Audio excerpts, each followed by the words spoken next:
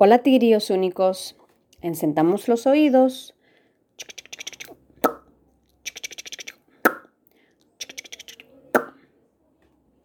Quiero compartir con ustedes este poema, La Isla del Murmullo. En la Isla del Murmullo reina la cortesía. Los animales del bosque siempre dan los buenos días.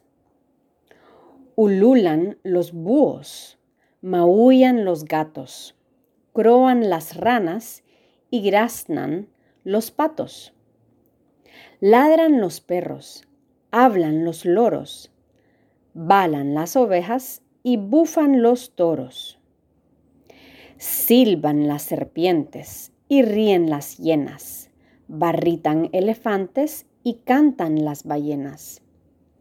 Relinchan los caballos, zumban los insectos, mugen las vacas y gruñen los cerdos. El burro rebuzna y ruge el león, y si hablan a la vez, se piden perdón.